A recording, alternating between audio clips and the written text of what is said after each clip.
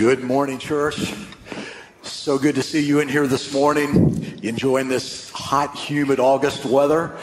It is August, right? And here we are, kind of the back to school month. And what I'd like to do this morning is just acknowledge that we have students all over the place here. I know we missed some of our college students last week who are already gone, but we just want to pray over our students, faculty, teachers, staff, because it's a big month. I mean, we're back to school. But before we do that, though, let me just say one more word about prayer.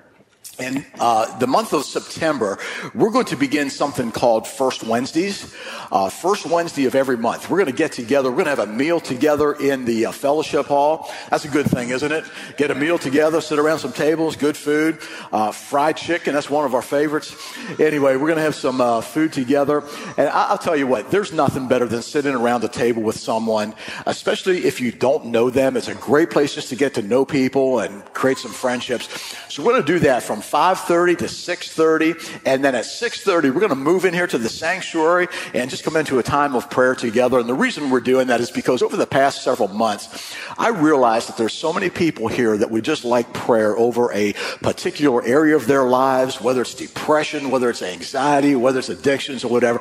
And, we do some of that Sunday morning, sometimes at the altar, but there's never enough time to do that on Sunday morning. So we're going to do that on Wednesday evenings. We're going to start with once a month. If it goes to every week, that's okay as well. But all that is to say, that's coming, and there'll be something in the newsletter this week about that as well. One more thing. Last Sunday, we had some global guests here in this place. Right on this stage, we had a gentleman from Bangladesh. We had a gentleman here from India and two from Argentina. Global guests. It was so good to have them in the house here. Listen, they are all leaders in their ministries in these particular places, and they were just here. They just came to visit with us at Grand Point. We've supported them in the past. They didn't really come with any expectations, but we kind of just threw it open last week spontaneously and almost in a sense to do a love offering. And you gave over $12,000 for those missionaries. Unbelievable. You have no idea what that meant to them. In fact, $1,000 in India or Bangladesh or even Argentina is like $1 million. And one of them even said to us this week when I told them what the amount was, they almost had a heart attack. Like, you almost killed them with your love, right? So, it's kind of neat. And I had 3 people this week, just on hearing this story. They're like, we love Grand Point. We love our church. And I do too. And I love you. I thank you so much for your generosity in that as well. Hey, by the way, I don't know if you've heard this or not, but this November, we are doing a fly fishing trip to Patagonia, Argentina. If anyone's interested in a fly fishing trip, it's coming up in November. See me after the church here. It's a group of guys from Grand Point, from Franklin County, heading out. So if you're a diehard fly fisherman, Patagonia is like the ultimate, right? So we'd love to include you in that. We have members of our church going there. There'll be professional guides and everything. So all that is to say, that's coming up for Argentina. But what I'd like to do now is just pray for you, for our students and staff as we get ready for this month of going back to school. So how many of you are students, whether elementary, middle school, high school, college, or postgraduate students? Anybody here? We've got students all over the place here. How about faculty, those who serve? Yes, faculty, teachers, staff, a lot in this room today. So here's what we're going to do. We're going to pray together. School, about a decade ago, I think even that late, school was kind of like a safe place to go, right? And now it's like, wow, I don't know. We got to pray over protection for students, not only physical protection, but even mental protection, like what they're learning, what they're being taught, and all that kind of stuff. And listen, we value those of you who are in education, teaching our children, teaching our students at whatever level, whether it's public school, private school, charter school, home school, wherever it is. Education is so vital to them, and we just appreciate those of you who are believers, right? Just taking your influence and your lives into the classrooms and into the lives of these students. So, hey, how about if we just stand together and, man, I don't know, if you see a student around you or someone raised their hand as a, faculty member, whatever, man, just pray over them, and let's together I'll pray over our students. God, I thank you so much for the privilege of education. Man, we live in such a blessed country, a blessed state and community in which educational opportunities are everywhere. And we just thank you today for educators and those who are a part of the school systems. As I said, whether it's private school, public school, or homeschool, wherever it is. And God, at this moment now, we just unite our hearts and minds to pray over our students, elementary, middle, high school students, college students, postgraduate. Father, we're just so grateful again for the privilege that they have, but protect them in Jesus' name from the enemy that's out there to take their minds and to take their hearts and their lives in a direction opposite of your perfect plan for them. God, we pray for those from our church who are working in the school systems and just ask, Lord, that they would be able to build relationships and make connection with students where students would know that they're loved and know that they have someone who cares about them. So we commit them to you in the name of Jesus. Amen. Amen. You may be seated. Well, listen, let me just orient some of you to our summer message series that we're having here at Grand Point.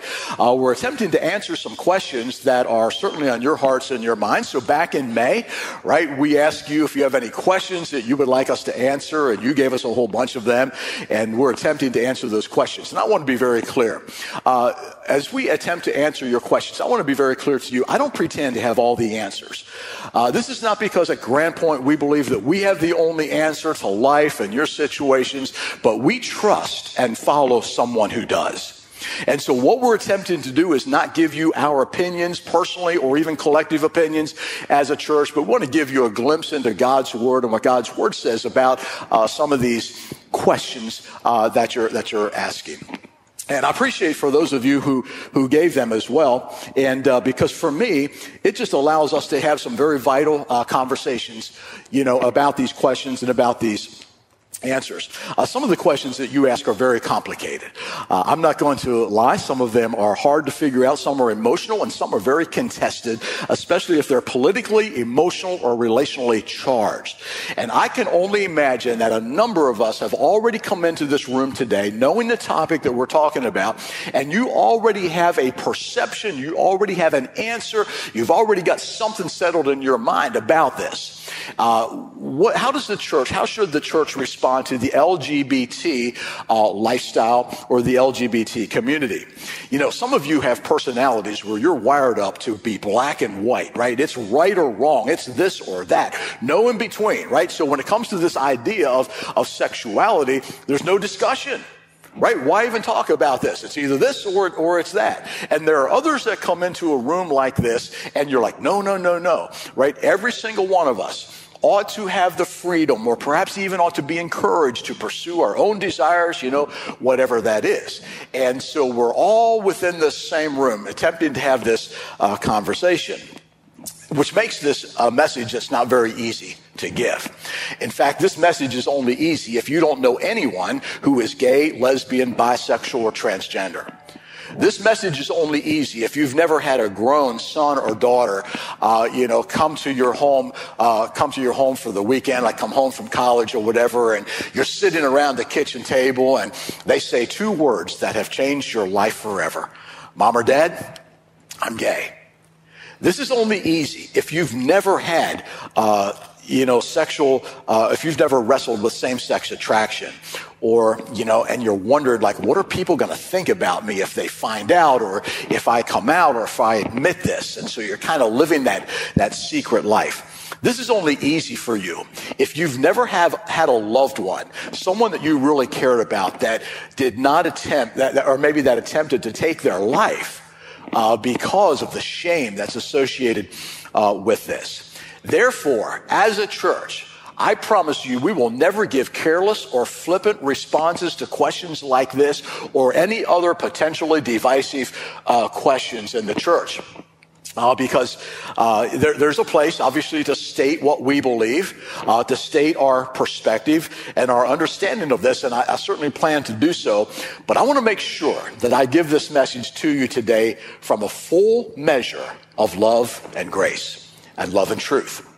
You know, sometimes we say this whole idea of grace and truth or love and truth needs to be balanced, right? We need to balance between love and truth, like 50% here and 50% there. But I think it's more than that. When Jesus characterized his life by grace and truth, it was full on grace and full on truth, 100% both ways.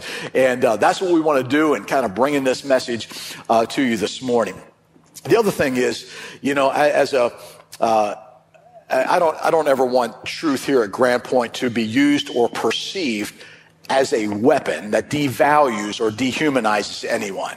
In other words, we're not going to stand up here with the Bible and just kind of nail you with it. This is it. And if you don't believe, you know, that kind of thing. I believe there's a place perhaps where we take that stand, but we do it in a way that demonstrates and shows our love for each other. And neither do I want to reduce this kind of to just a place like where we stand. Here's where we stand on these issues. And if you believe, you either believe with us or you don't, you know, kind of thing. Because that could lead to us standing with the Pharisees rather than sitting down with people like Jesus did. And I don't know about you, but I would rather sit where Jesus sat than stand where the Pharisees stood. Because Jesus had some very harsh words to say about the Pharisees who brought quick judgments on people without actually working through, you know, their lives with them. Now, today's question, how should we respond to the LGBT community? Perhaps is not a question that I would normally pick to preach on for obvious reasons. It's part of the reason why many of you have not taken a breath for the last 5 minutes, right? Because you're kind of wondering, where's he going to go with this? And can I even come back to this church again? You know, are they going to kick me out today or whatever? And so that's part of the reason. But another reason why I may not choose to speak on this is because, not because I'm afraid of it. We've taught on things like this before. You know, at Grand Point, we're not afraid to hit the hard things or talk about the issues. But I'll tell you, you know, I know that during this message, I'm not going to come out of it with everyone agreeing with me.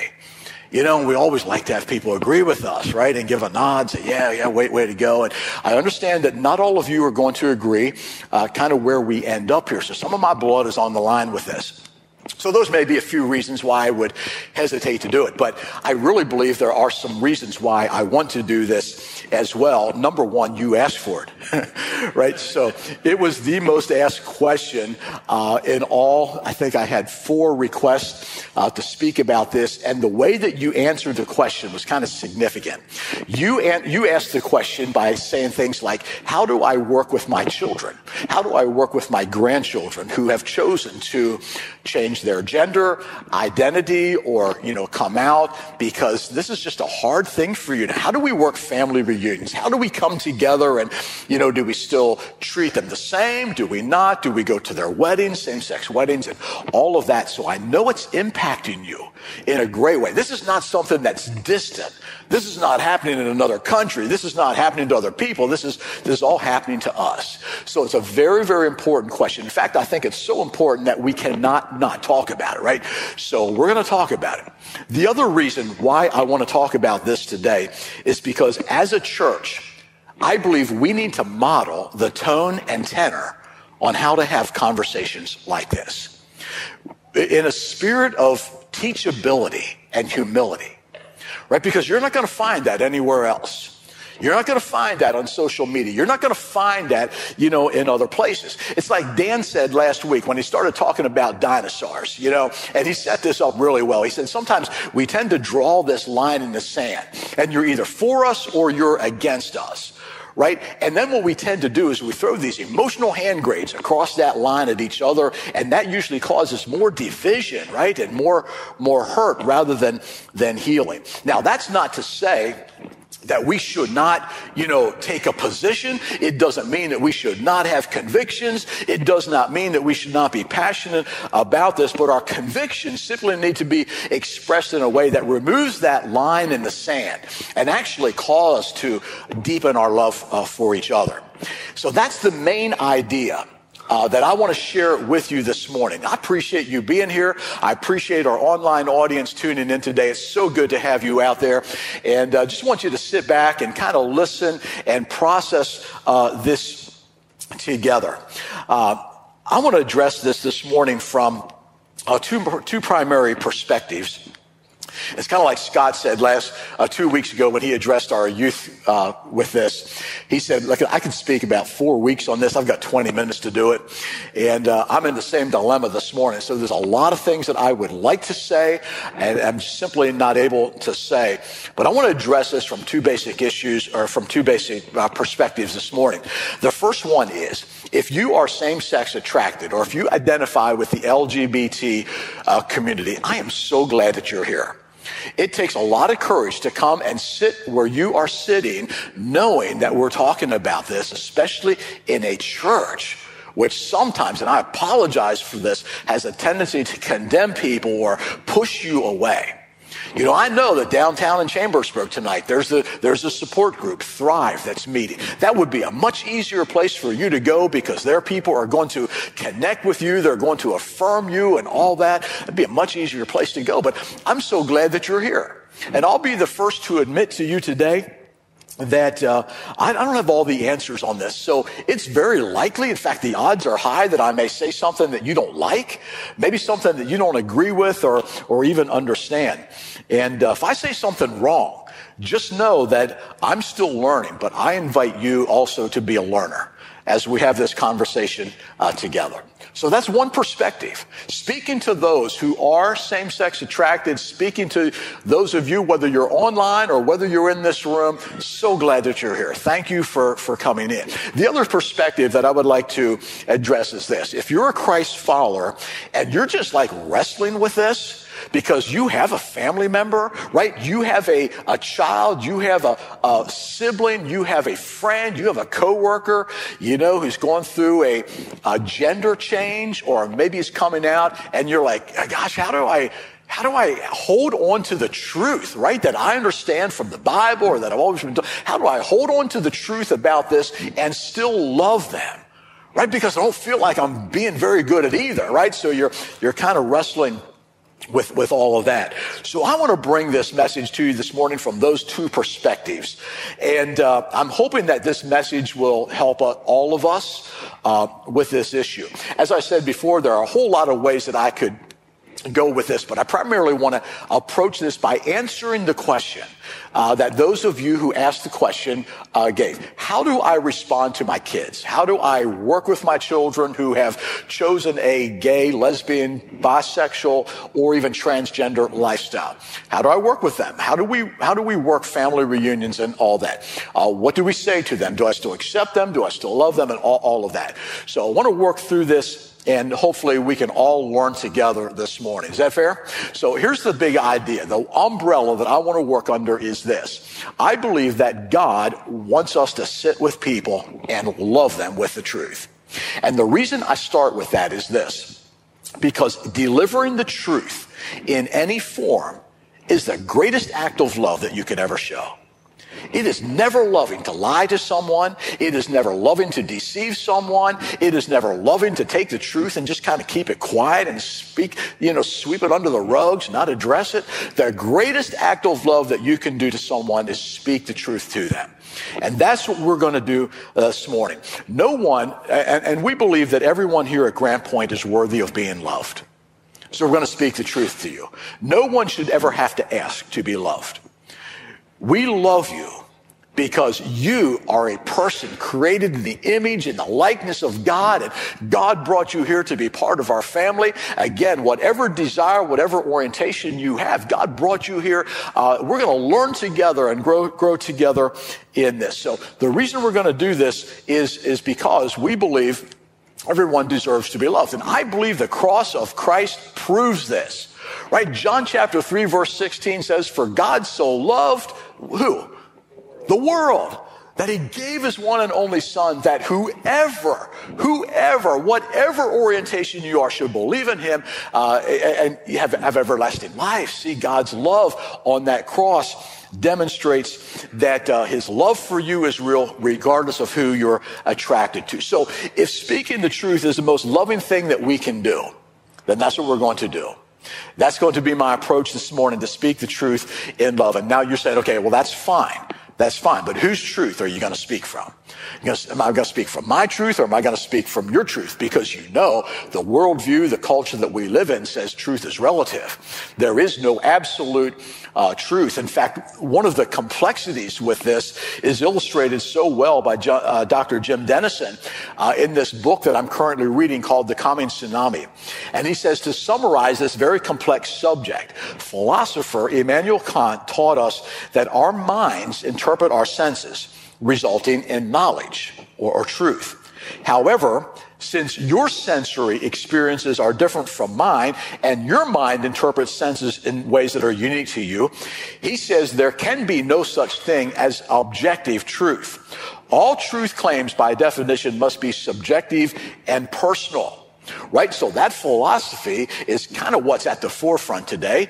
And relative truth is kind of where we're at. So you say, okay, I'm all about the truth, but whose truth are you going to speak from? Well, I want you to know here at Grand Point Church, one of our driving core values is that we value God's truth more than our opinions. Truth is never or very rarely found in public opinion. So you can have all kinds of public opinion. You can have an opinion. I can have an opinion about this. And for the most part, that's not where truth lies. So we say here at Grand Point Church, and we make no apologies at all for saying that the Bible is objective truth. And this is the truth that we're going to lean into. This is what we're going to learn from, because we believe that God has his best interest in mind for us. In fact, you just need to know that relative truth is not working. It is not working. You don't have to be a PhD student, man. You don't have to be a philosopher. You don't even have to be a sociologist to know that the growing chaos in our society, expressed in a lack of personal peace and contentment, relational breakdown, racial strife, and political enmity, are all tied in various ways to the rejection of truth as revealed in Jesus. It's not working. Relative truth is not working. And that's why Jesus himself said in John chapter 8, verse 31, if you abide where? In my word, then you will truly be my disciples, and you will know what? You're going to know the truth. You're going to know the truth. Getting into God's word, listening to God speak to you, you're going to know the truth, and that truth will set you free. Someone once said, with God, all things are possible. Without God, all things are permissible. And it's the latter part of that quote that we're just kind of driving into right now. And we're pushing hard to live in that latter statement where all things are permissible, but it has devastating results all around us. So here's the deal. If we're going to sit with people and love them with the truth, I guess we kind of ask the question, so what truths are we going to give to that, right? What are we going to lean into? What are we going to speak to that? And so, like I said, there's a lot of ways I could go with this, but there's a few truths that I want to just give that I believe are kind of universal and should work for all of us, especially as we deal with this idea of sexuality.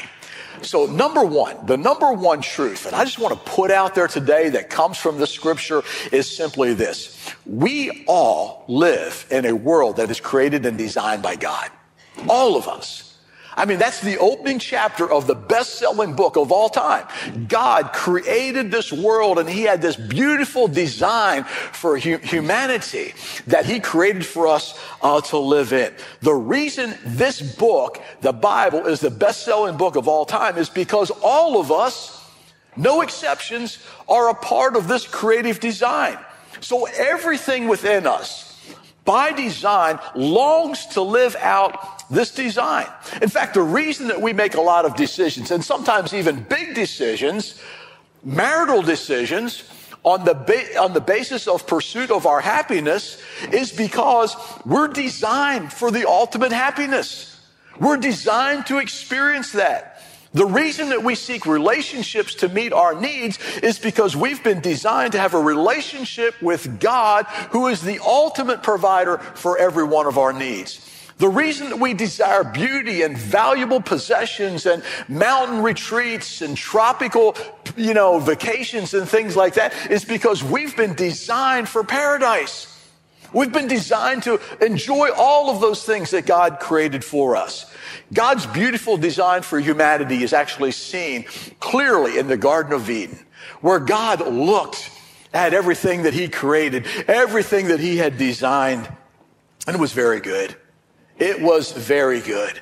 It was exactly what God intended for humanity to live in and enjoy. And God's life, God's very life just flowed through that first man and that first woman, enabling them to live out his purpose for their lives, enabling them to have love for each other, enabling them to have purpose and caring for the world that God created for them and just designed for them to care for. Man, they had a great relationship with God. They had great relationships with each other. They had purpose in caring for the world. They brought glory to God.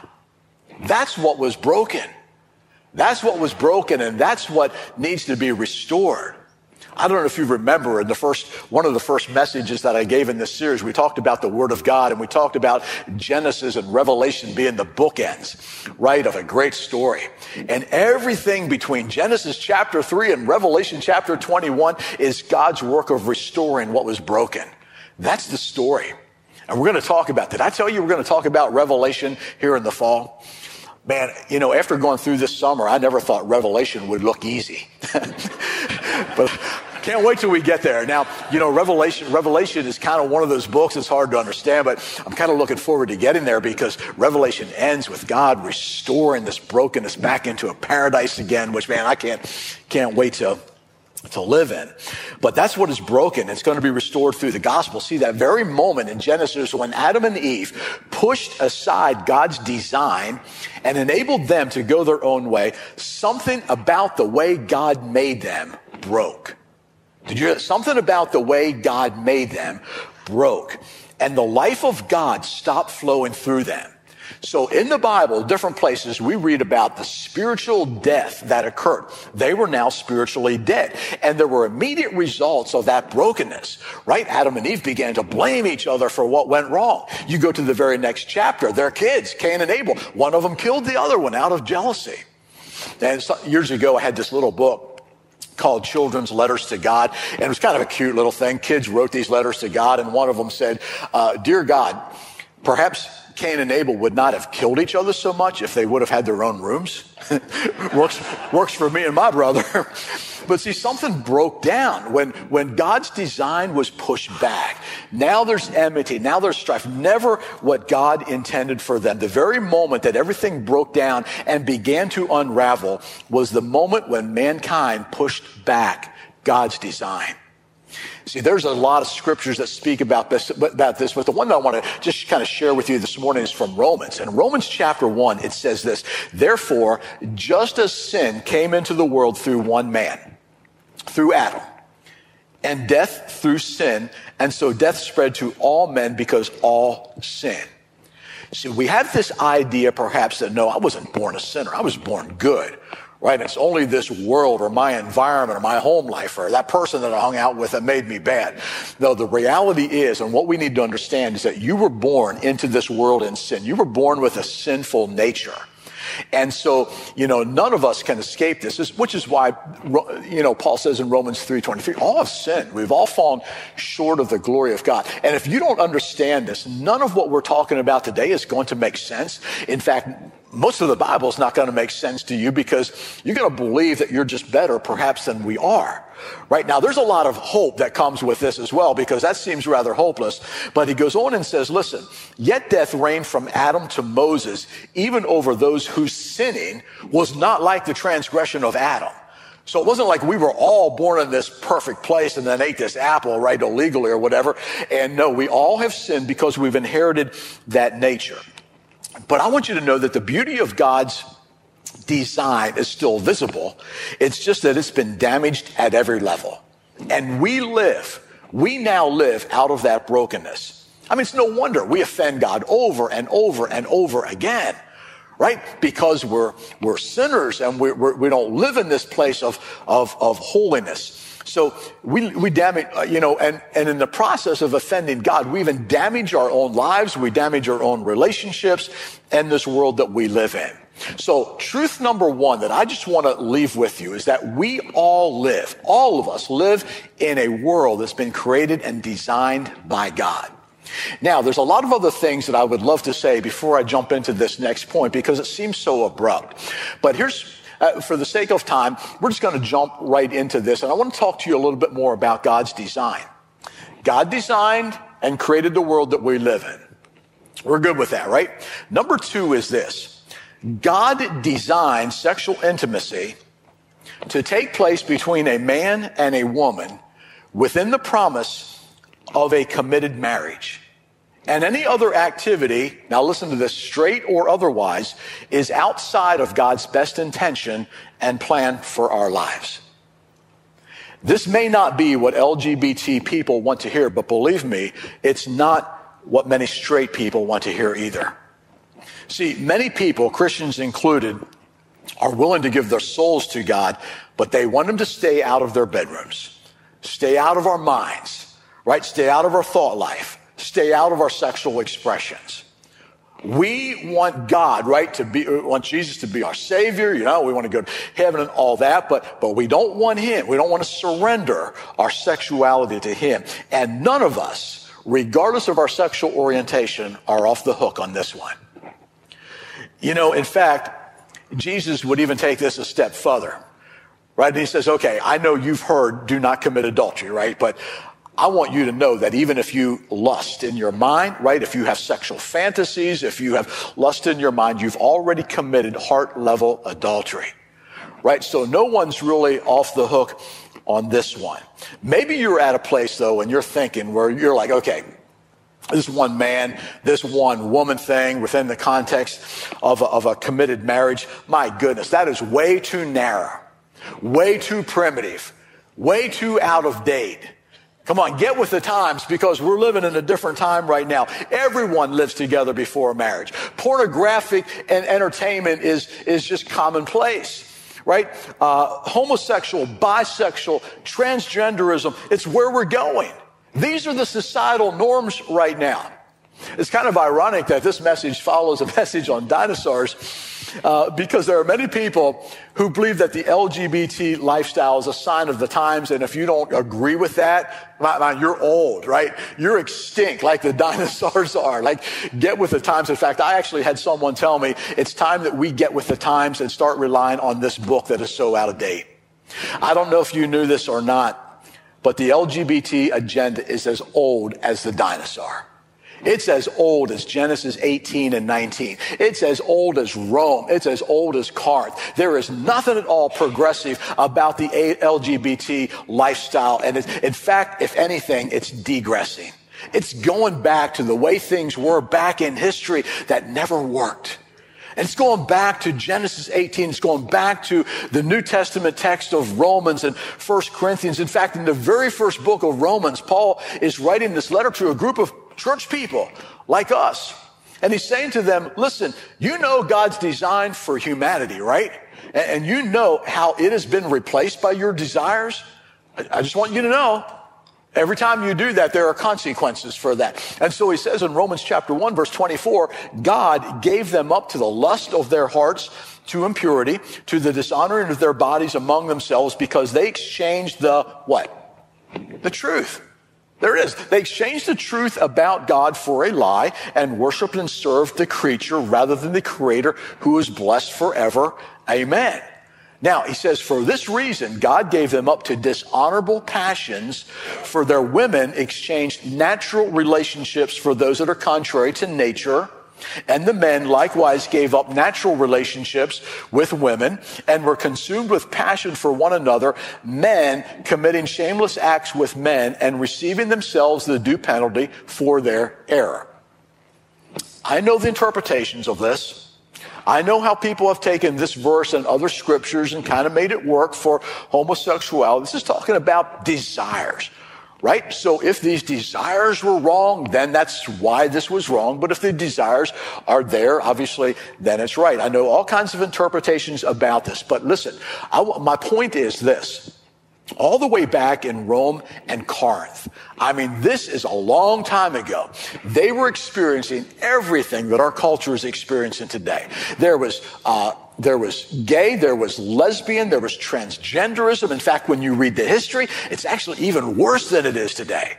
And we've made some revolutions, we've made some progress, but all of what I'm saying right now is it looks like it's something new, and it looks like it's something progressive because of its heightened emphasis, and may I say, political association with it. But everything touted in this arena of progressive sexuality has been tried before, culturally and politically. There's nothing new under the sun. In fact, I'm even sensing, perhaps, in this next generation that's coming, what is new, what is cutting edge is holiness.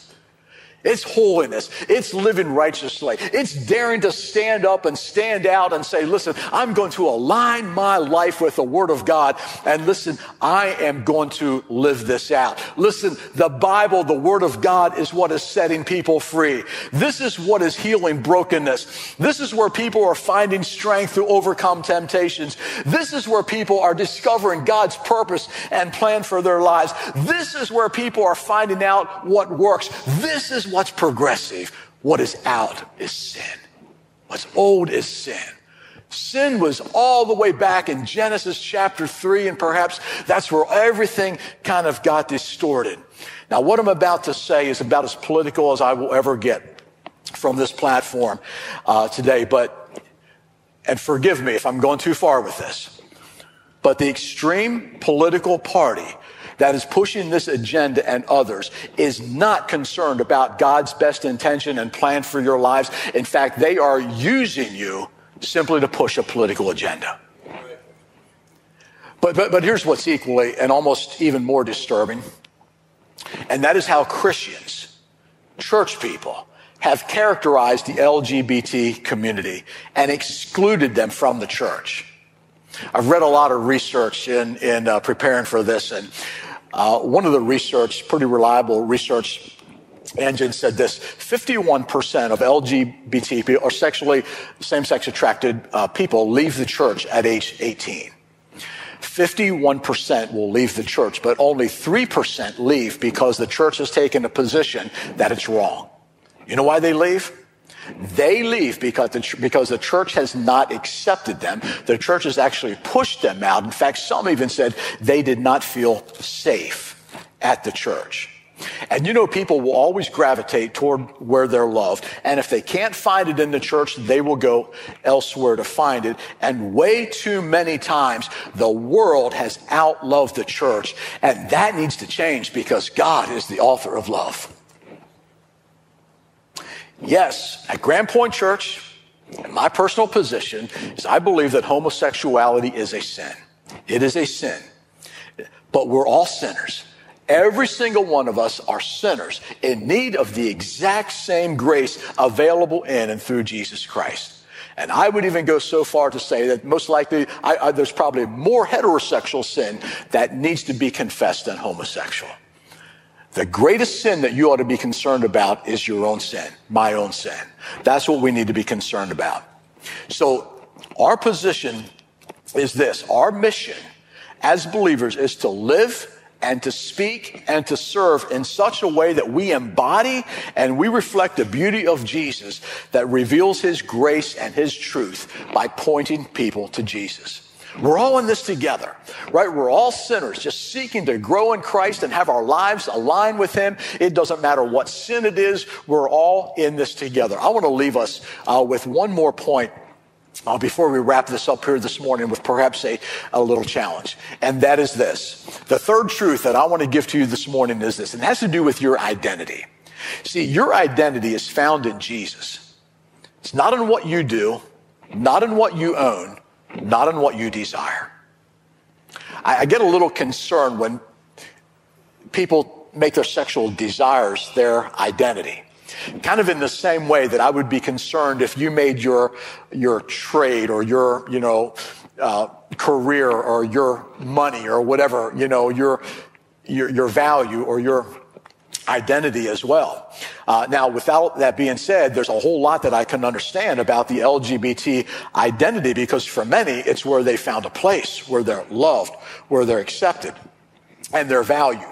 And if you're in that group, if you're in that group of people. I'm not saying that you should turn your back on them, but what I am saying is I would lovingly urge all of us in this place to reframe our identity around something that's more durable, perhaps, and more eternal. So I wear several labels. I'm a son. I'm a husband. I'm a dad. I'm a friend. I'm a pastor. I'm a mediocre cyclist. One day I may be a pickleballer. I don't know. Haven't tried that yet. But see, I have all these identities, all these ways that I could identify myself, these labels that I put on myself. But these labels are simply lenses through which I look to describe the way that I experience life.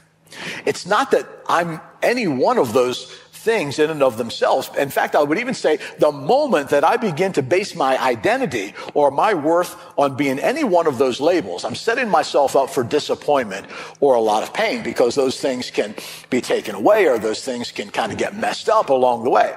So what I need to do is take each one of those labels and make them subordinate to my primary identity, and that is I am a new creation. I am a child of God. 2 Corinthians chapter 5:17 says it this way: therefore, if anyone is in Christ. You know what that means? That means at some point you've come to realize that your sinful nature is a problem, right? You're a sinner, and there's nothing that you alone can do about that. You can't change that. Nothing that you can do. It doesn't matter what you do, how hard you work. You can't change that. You need the gift that God gave through his son, Jesus Christ, to forgive you, cleanse you from your sins, and you receive him as your Savior. That's what it means to be in Christ. And so Paul says in 2 Corinthians 5:17, if anyone is in Christ, he is a new creation. The old is gone and the new has come. And right here is where some of you are going to get hung up, and I understand this. Some of you, and I know, you have a same-sex attraction and you don't want it. In fact, you've prayed and asked God to take it away from you. Give me a heterosexual attraction, right? Others of you, perhaps it's with alcohol or drugs or other addictions. You don't want to be that way. Maybe it's even in this area of unforgiveness. Man, this unforgiveness thing it's tearing me up. I don't like it. I want to forgive. And you've actually asked God to help you in this area, this area, and this area. And it's like the old is still there, right? It's not going away. I don't know. It's kind of like sometimes, we do it on ourselves. It's kind of like that lame movie, Weekend at Bernie's. Remember that? We kind of pick up the corpse and just want to drag it along with us because we don't want to let go of it. We kind of like this old identity. We don't want to let go of our, let's say our sexual fantasy life. I mean, we kind of enjoy that. It's secret, right? Nobody knows about it, and I can still kind of fantasize about it. We don't want to let go of that. Or maybe it's the pornographic thing that we've got going. It's secret. Nobody needs to buy it. It's not hurting anybody. Or we're in these other kind of relationships. We want to change, but we just can't, or we don't want to. So what's this deal about the old gone, right, and the new kind of coming in?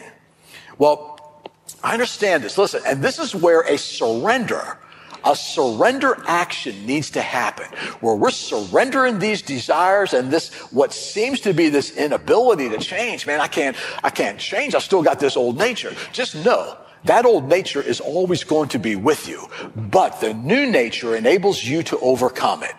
When you surrender, when you give this repeatedly to Christ. I had someone come to me after the service last night, and they're at a place right now where they're coming out of they're coming out of drug addictions, right? And so they're like, man, I kind of wish this old and new interchange would happen just like overnight, right? And for some people, maybe you can kick a habit or you can stop smoking overnight or whatever, but for the most part, it's an ongoing transformational process.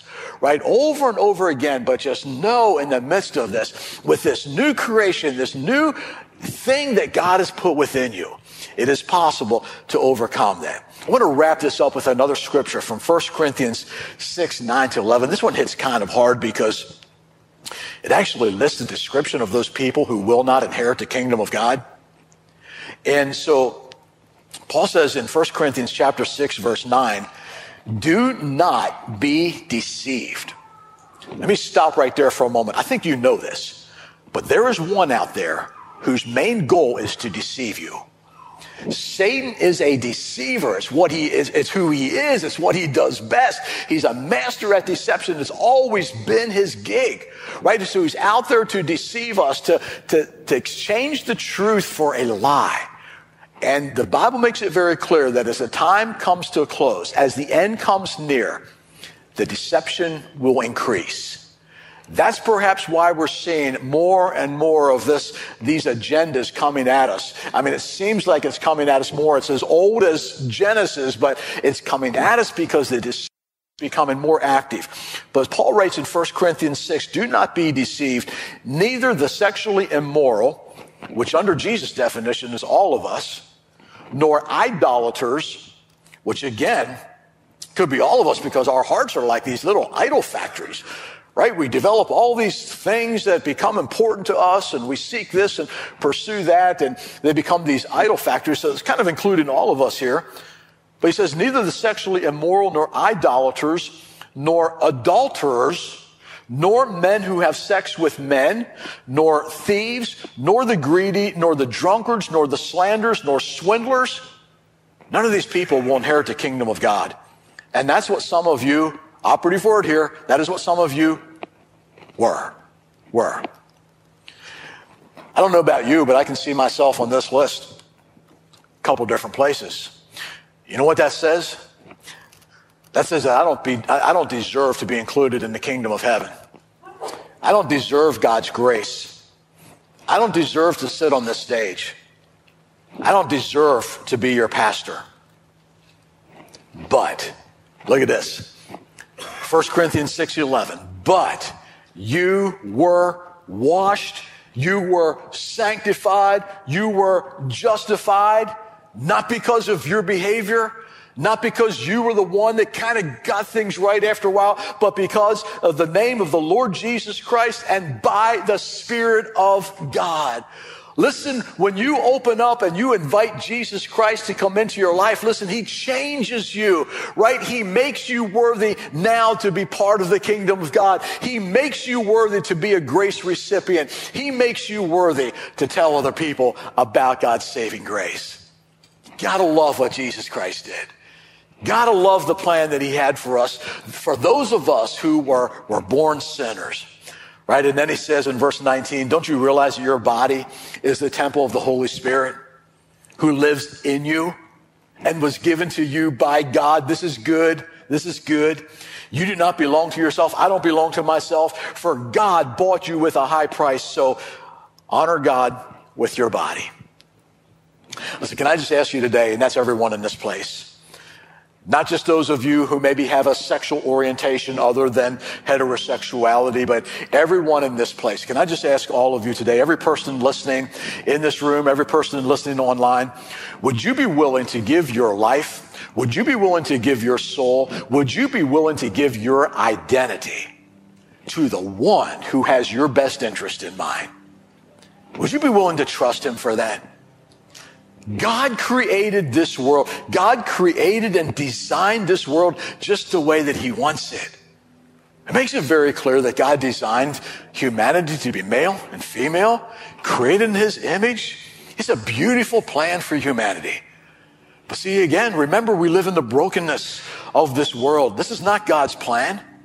But listen, it's not just the LGBT lifestyle. It's those of us who are heterosexual who struggle with our own sins, our own sexual sins as well. Would you be willing to surrender that to the one who has your best interest in mind? There are parts of the Bible that I know some of you don't like. There's some things that God says that you would just rather he have not said to you because you kind of like the way you are right now. You kind of like living out your own way. You kind of like doing it your way, even though God says it differently. I'm just asking, would you be willing to make that surrender? Whatever that is that you're struggling with, and trust the one who has your best interest in mind. Let me just pray for you. Let's pray together. God, right now, I would ask that you would do a work in our hearts and our minds today. Perhaps a work that would allow us to trust you more and more with our lives. God, I pray that we would extend an attitude to others that says, man, this is a safe place to ask questions. This church, this place is a safe place to come just as you are, because we're all seeking that same grace that only Jesus can offer. And I know many of us perhaps even have more questions than what I answered this morning, but I pray that your Spirit would meet us right here in the midst of all those questions as we seek to know you more. Help us to sit with you on this rather than stand in such a way that creates division. God, I pray that our lives would magnify you, exalt you, and give you glory, just like that first couple did, created in the paradise. God, we ask this in Jesus' name. And the church says, amen. Amen.